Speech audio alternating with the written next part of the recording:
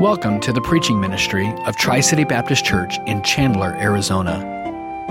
Our desire is that God would be magnified through the preaching of His Word, and that Christians would be challenged, strengthened, and edified in their personal walk with Christ. I want to take some time tonight to talk to you from the book of James, the little book of James, the mistreated little book of James. James, if you talk to people, most people will tell you James is a very, very difficult book to understand. And some even suggest that James is the Proverbs of the New Testament because it's got a piece here and a piece there and a piece here and a piece there. And in fact, I want to share with you tonight that I don't believe that's true at all. I think James is a book that is well detailed, and it's just a beautiful book to study.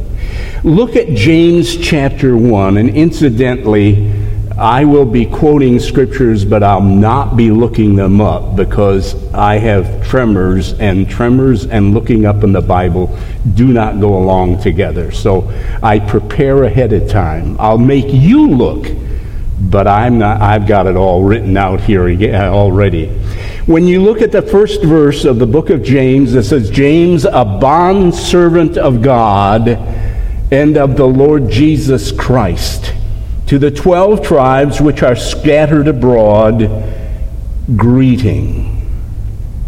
I'd like to take just a few minutes to show you that this idea, the Proverbs of the New Testament, or difficult problems, or whatever it might be, is not true at all, because I believe James wrote a wonderful dissertation, smooth-flowing book, and right to the point.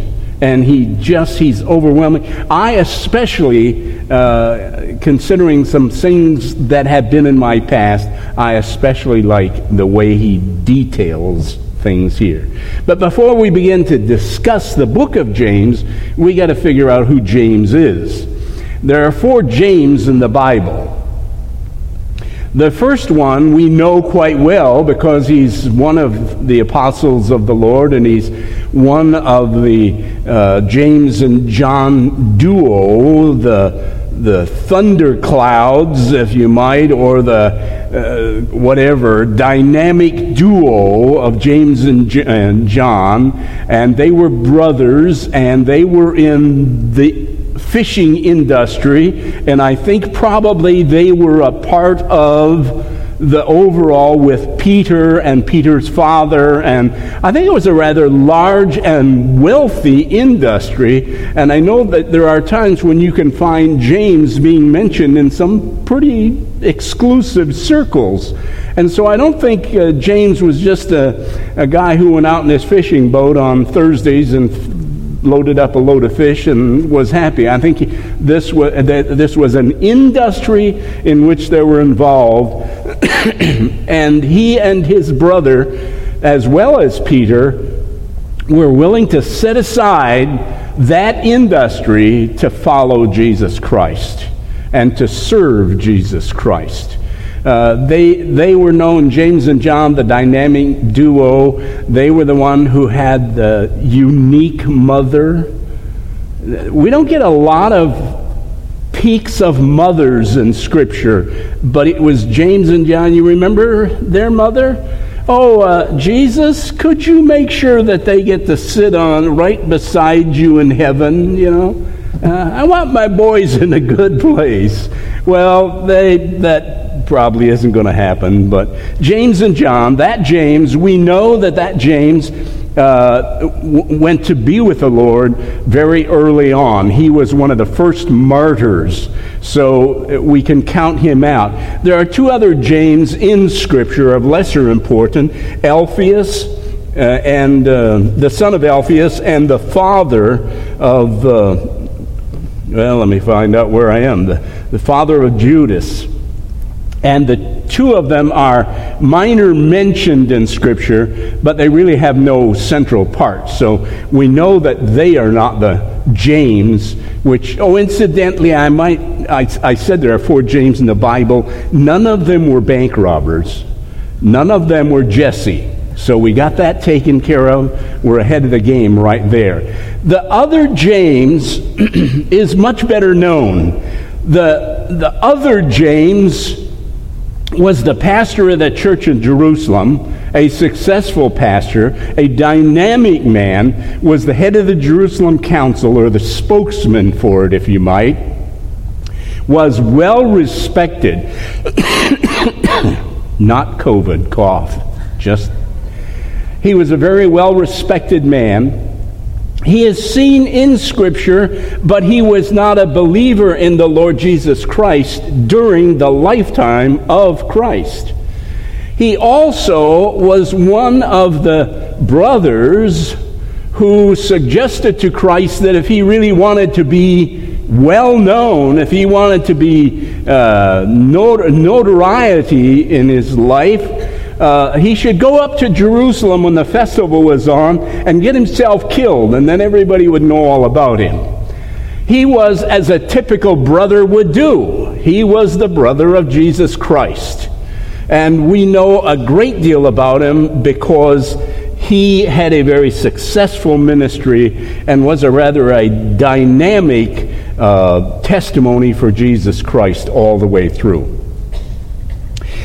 So we see that this portion of Scripture, by this James, he begins by saying, my brethren, I count it a joy when you fall in the various trials. He leads us, he gives us let me start again here. He's the James who in the first verse of his first, he says to the bondservant of Jesus Christ, to the 12 tribes who are scattered abroad. Now, it is something that we need to stop and look at. It's interesting that James follows the book of Hebrews. These two have a great deal in common. The book of Hebrews was written because there were believers, Jewish believers, when they received Jesus Christ as personal Savior, they were thrown out of their houses, they were thrown out of their synagogues, they had no place, their families disowned them, and they were turned into the streets. They had nowhere to turn. And they were in desperate straits. And some of them, the book of Hebrews was written to kind of jack them up. Some of them were in desperate straits and saying, I just can't do it, and I'm going to go back to the synagogue. I'm going to turn my back on Jesus Christ and go back to the synagogue because of the terrible persecution that they were entering. Hebrews talks about it. James directs his very thoughts to that problem. Folks, he is saying, buckle up because there are going to be problems. But it's James who has a continuity here. He is clear in all that he says. Look at verse 2, if you would. My brethren, count it all joy when you fall into various trials, knowing that the testing of your faith produces patience, but let patience have its perfect work, that you may be perfect and complete, lacking nothing. And if any of you lacks wisdom, let him ask of God, who gives to all men liberally and without reproach, and it shall be given to him. But let him ask in faith with no doubting, for he who doubts is like a wave of the sea, driven and tossed by the wind. For let not that man suppose that he will receive anything from the Lord. He is a double-minded man, unstable in all his ways. Let the lowly brother glory in his exaltation, but the rich in his humiliation, because as the flower of the field he will pass away. For no sooner has the sun risen with the burning heat than it withers the grass, and its flower falls, and its beautiful appearance perishes. So the rich man also will fade away in his pursuits. Blessed is the man who endures temptation, for when he is approved, he will receive the crown of life which the Lord has promised to those that love him. Let no one say when he is tempted, I am tempted of God, for God cannot be tempted by evil, nor does he himself tempt anyone. But each one is tempted when he is drawn away by his own desires and enticed. Then when desire has conceived, it gives birth to sin, and sin, when it is full grown, brings forth death. I'm going to look first at the reality regarding trouble. Verse 2, my brethren, count it joy when you fall into troubles. You ever had the thought, I would like to live a life without trouble? It would be so good if there were no troubles. There is a place in northern Chile. It never storms. Never storms. In the morning, coming up over the mountains, you can see the sun come up. And in the evening, you turn the other way and the sun goes down. And it never storms. A peaceful place all the time. Ideal? Well, not exactly. It's the worst desert in the world. And that's the way we would be if everything were handed to us. We would be lacking tremendously if we never had a problem. Someone said, show me the man with no troubles, and I'll show you a dead man. Because he is the only one who no longer has problems. Everyone experiences trouble. Some are faced with earth-shaking troubles, death of a loved one, serious accident or illness, or probably the most debilitating, especially those who have gone through the problem, depression. It is impossible for someone who has never experienced a depression to know the agony that's involved in this. And yet, God allows it. Others seem to have simple problems like feelings of rejection or lack of self-conscious or confidence or job-related stress. You who are here tonight can be saying like the spiritualist, nobody knows the trouble I have seen. Nobody knows but Jesus. And some of us sometimes say, and I'm not even sure he knows. You know, it just goes to the point where it's too much. But James says, verse 2, when we fall into trouble. Now, we're not talking about inducement for sin. That's not a part of the program at all. Understand that James is dealing with external pressures. People who have received Jesus Christ, primarily, this is who he's talking about. People who have received Jesus Christ and are feeling the pressure as a result of it. But that's not the only time. You know, Christians, believe it or not, Christians have trouble. There are things that happen to believers that we just say it's trouble, it's pressure.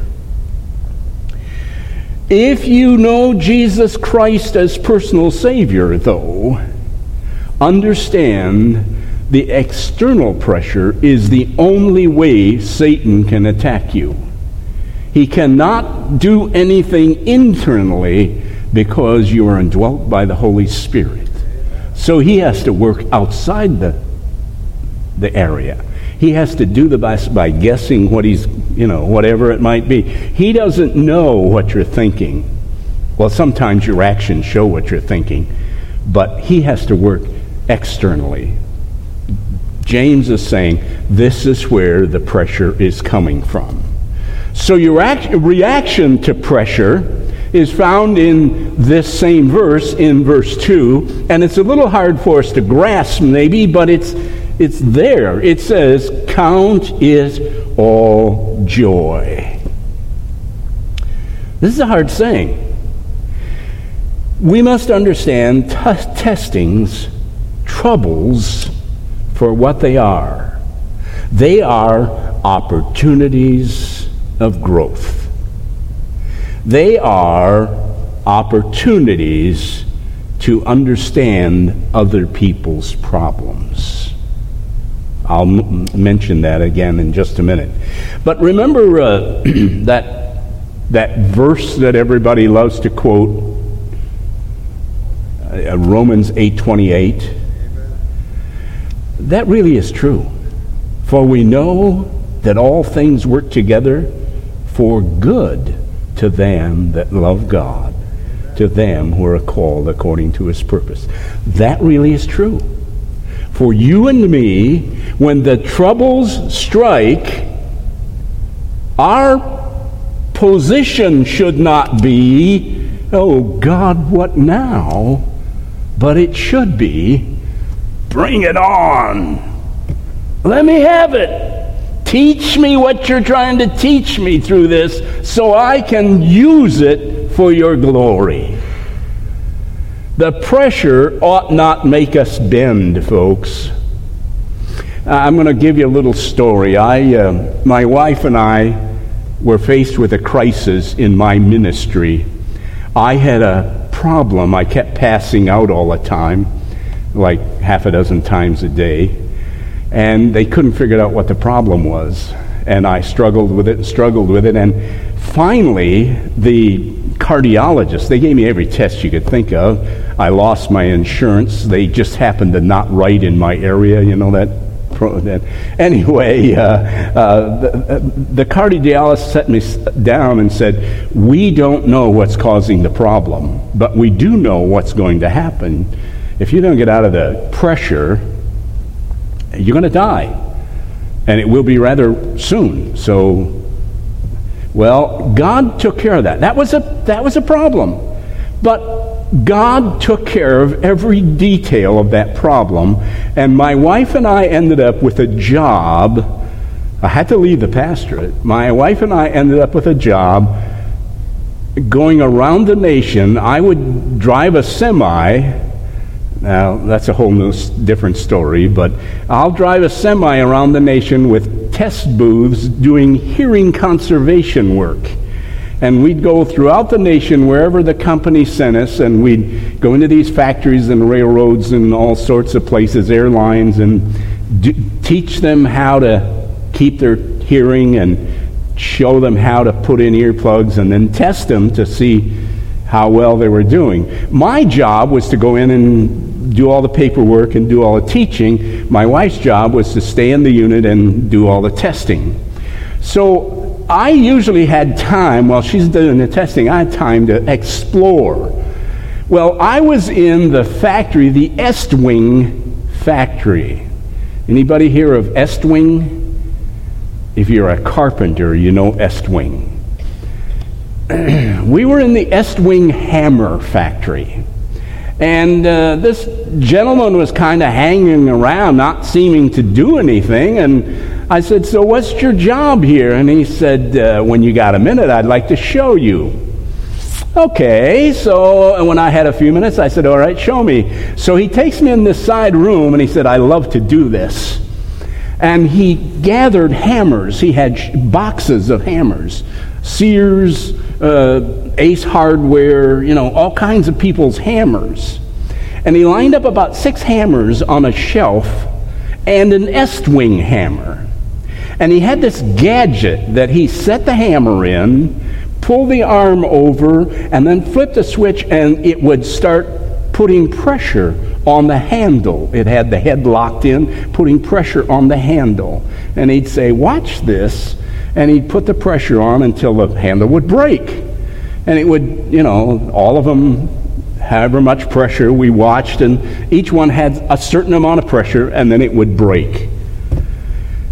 And he put the Estwing hammer in the clamp, and he said, now watch this. Flip the switch. The pressure went up, and I saw it go up and up and up, and then it just sat there, and nothing happened to the hammer. Now, the pressure was way beyond any other hammer. All of them had broken much before that, not the Estwing. I said, the Estwing is not going to break. He said, no, it doesn't. It stands up under the pressure. It's designed that way. I said, what happens if if it breaks, if you do an Estwing, because he said, I don't do the rest of these hammers all the time only to show off. But he said, I regularly test the Estwing hammers to make sure, because I want to know that they will not fail. So what happens if they do? He said, we shut the factory down and figure out what the problem is. Well, that's the way a Christian is, folks. We can be put in the clamp, and the pressure can be put on. But folks, as long as we recognize that it is a joy to go through that, that may not be fun, but it's a joy to be able to stand up and say, bring it on, I can handle it. God allows us to be tested. There are two examples of testing, and I think the outstanding one is Job. I can't imagine anyone who could go through the testing that Job went through and come out the other side saying, bring it on, Lord. I'm ready to go. The other one is Mary. I think of Mary and all that she went through, and I don't think we have a glimpse of all that Mary went through after that announcement was made. The culture was such and the situation was such that Mary was put under intense pressure. And you find the scriptures saying, and Mary put these things in her heart and praised the Lord. That's what we need to do, folks. Look at verses 3 and 4. Knowing this, that the trying of your faith worketh patience, and that patience have her perfect work, that you may be perfect and entire, wanting nothing. Testing produces a steadfast saint. He does not waver every time something comes his way. He is able to stand up and say, I love the Lord in the worst situation. Romans chapter 5, verses 3 through 5 has very much the same thing. And not only so, but we glory in tribulations also, knowing that tribulation worketh patience, and patience experience, and experience hope, and hope maketh not ashamed, because the love of God is shed abroad in our hearts by the Holy Ghost, which is given unto us. We glory in tribulation. Now, verse 5 says that to handle tribulation, to handle testing, we have to have wisdom. And there's only one source for wisdom, and that's our Lord. If any of you lack wisdom, let him ask of God, that giveth to all men liberally and upbraideth not, and it shall be given him. This is where many people say, well, this James branches out here and goes someplace else, and that's what, he just does a little bit here and a little bit there. But I think he's staying right in line all the way. What he is really saying is, if you lack wisdom to handle the trial under which you are going, ask God, and he will take care of the problem. Teach me, Lord, by testing me, but give me the strength and the wisdom to be able to do it. Now, the critical thing is, we must believe that God will. We must believe that God will give us the wisdom and the strength to be able to handle it. Verse 6 says, let him ask in faith, nothing wavering. For he that wavereth is like a wave of the sea driven by the wind and tossed. There have been studies done, I don't know who does them or how many they have been done and how they do them, but the studies indicate that the large portion of people who pray about things really don't believe God is going to answer the prayer. And that ought to boggle our mind, Our God said, I will. I'll give you the strength. I'll give you the wisdom. But Let him ask in faith, nothing wavering, for he that wavereth is like a sea. It seems impossible, doesn't it? But don't kid yourself. Verse 7, for let not that man suppose that he will receive anything from the Lord. The only way God is going to answer your prayers is if you believe that God is going to answer your prayers. If you believe that God is going to protect you, that he will guide you, that he will strengthen you. In fact, this verse just sort of says, don't kid yourself. If you don't believe it, don't bother to pray, because it's not going to happen. The way the prayer is going to get answered is that you believe God will answer, and he will. And you can't disguise it, folks. You can't disguise it, because he knows what you're thinking. So if you don't believe he answers, even though you can give the most glamorous and glorious prayer with all the right words and phrasing and all that kind of stuff, if you don't believe it, it's not going to happen. Verse 6, let him ask in faith, wavering nothing. Verse 7, but let not that man suppose he will receive anything of the Lord. Verses 8 through 11, he is a double-minded man, unstable in all his ways. Let the lowly brother glory in his exaltation, but the rich in his humiliation, because as the flower of the field, he will pass away.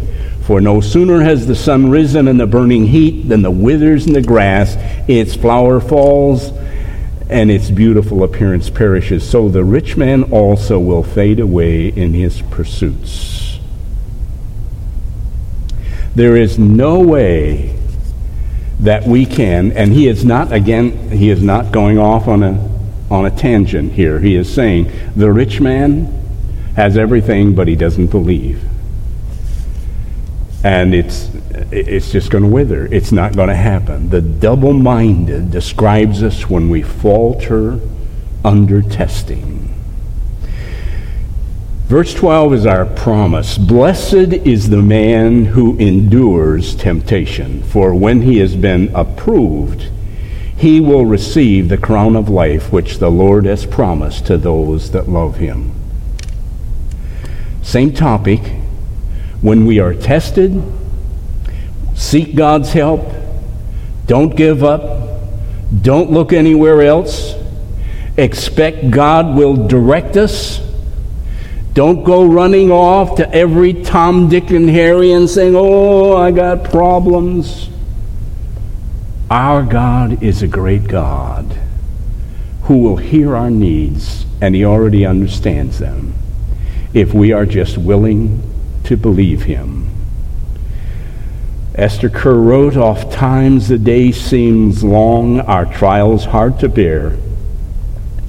We're tempted to complain, to murmur and despair, but Christ will soon appear to catch his bride away, all tears forever over in God's eternal day.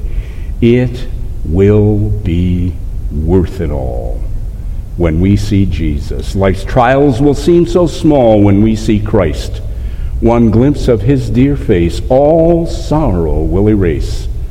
So bravely run the race till we see Christ. Amen. Now at this point, beginning in verse 13, James does do a little bit of a shift. Because up until this point, he's been talking about the pressures from outside. But he recognizes there are also pressures from inside. Now, I don't know about you, but, there are things that I would like that I know I ought not to have. I just think God should provide some things. Like, I'd like a nice, small, twin-engine airplane. I don't think that's too much. God ought to provide that. I haven't flown in 10 years now, so it'll be a little bit of a challenge, but, and there are things which we think, that would be all right, but we also know that's not God's will in my life. And I think James now is saying in verse 13 through 15, don't let those internal things get the better of you either. Let no man say when he is tempted, I'm tempted of God. For God cannot be tempted by evil, nor does he himself tempt anyone. But each of us is tempted when he's drawn away by his own desires and enticed. Then when desire is conceived, it gives birth to sin, and sin, when it is full grown, brings forth death. We're now looking at kind of the soul of the saint. The soul of the saint up until now has been beat from the outside, and he could say, bring it on, Lord, and I know that you have it all under control. But now he is saying, and there are other problems. And the other problem is, sometimes internally we want things that are not God-pleasing. And it would be easy for us to say, well, God is tempting me about that. James said, don't kid yourself. God is not going to tempt you that way. And don't even think about this concept about the devil made me do it.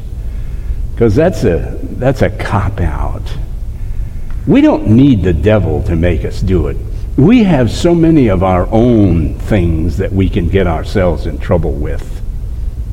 We need to just recognize God says, see it for what it is. If it doesn't bring glory to God in our life, then we need to ignore it. When we succumb to internal temptations, it's not God's fault. Don't be deceived, my beloved brethren. But verse 17 reminds us again, God is the giver of good. Everything we have good came from God. I saw the logical place to have deep theology, a bumper sticker. Said, God don't make no junk. And I thought, well, that is pretty good, you know. When God saves you, he doesn't give you up to junk. God will challenge your heart. And when you are tempted with internal temptings, things that you know you ought not to be, we can give it to God, and again, he will handle it for us. Every good gift, every perfect gift has come from above and comes down from the Father of lights, with whom there is no variation or shadow of turning. Why is he telling us all this? Because if we ask and if we believe, folks, sometimes your testing is pretty obvious. God needs you to do something. Maybe he needs you to work with someone who has a problem, a particular problem. And it just so happens that you are the one who's already gone through that problem and can lead that other one in the way that he should go. If we believe him, if we ask him, he'll take us through the trial. He will not fail us. If you're facing a challenge tonight in your life, God is still on the throne. He is still the mighty God. And all we need to do is say, bring it on.